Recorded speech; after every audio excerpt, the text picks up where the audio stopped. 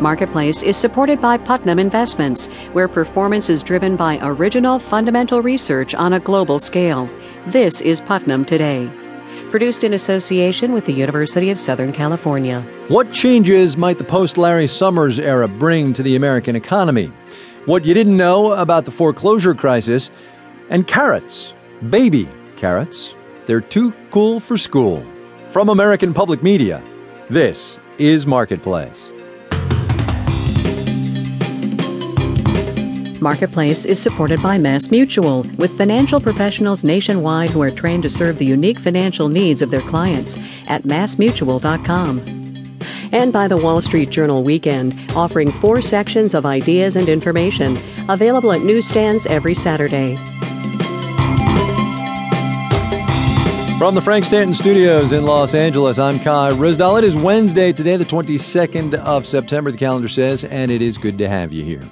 The White House announced yesterday that Larry Summers, the head of the National Economic Council, is going to leave by the end of the year to go back to Harvard. Coming as it does at the end of a wave of midterm resignations from key administration economic jobs, Summers' departure does make one wonder whether policy changes might be in the offing at the White House. Sarah Rosen-Wartell was the deputy director of the National Economic Council in the Clinton White House. Sarah, welcome to the program. Thank you. Glad to be here. Do me a favor and take 30 seconds and remind us what the director of the National Economic Council actually does. They have 2 principal functions. The first is that they run and oversee the deliberative process by which many different voices from throughout the administration come together to advise the president on economic policy.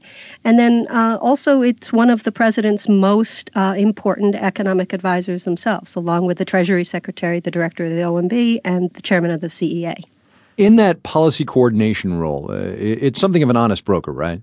Certainly, the sort of norm is always that you make sure there's a good opportunity for all the president's advisors to be heard, and also then at the end provide your own counsel. So given that, and given the fact that Larry Summers is going back to Harvard, is it possible that this move could or might signal a change in economic policy from the White House?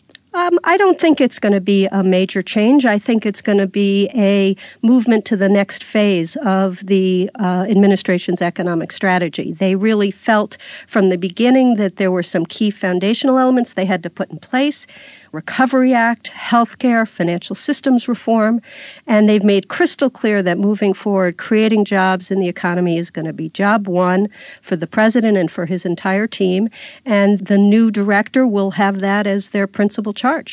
What else might they do then? I mean, other than jobs, there's the deficit, there's trade. I mean, there's a lot going on.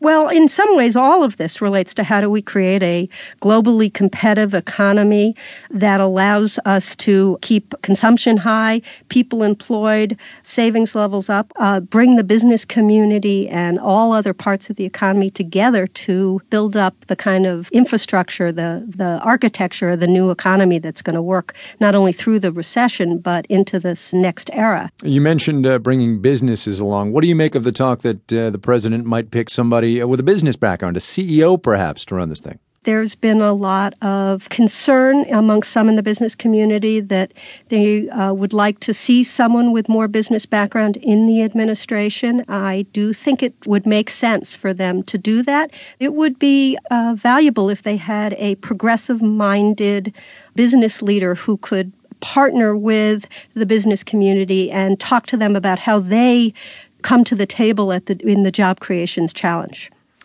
You were in the Clinton White House helping to run the National Economic Council there. Could you sort of compare and contrast your experience versus an experience in this White House with these challenges? Is the National Economic Council more relevant, less relevant?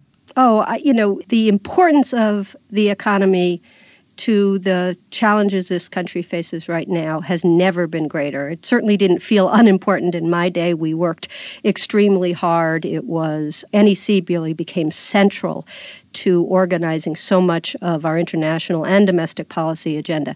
But the pressures on the current team is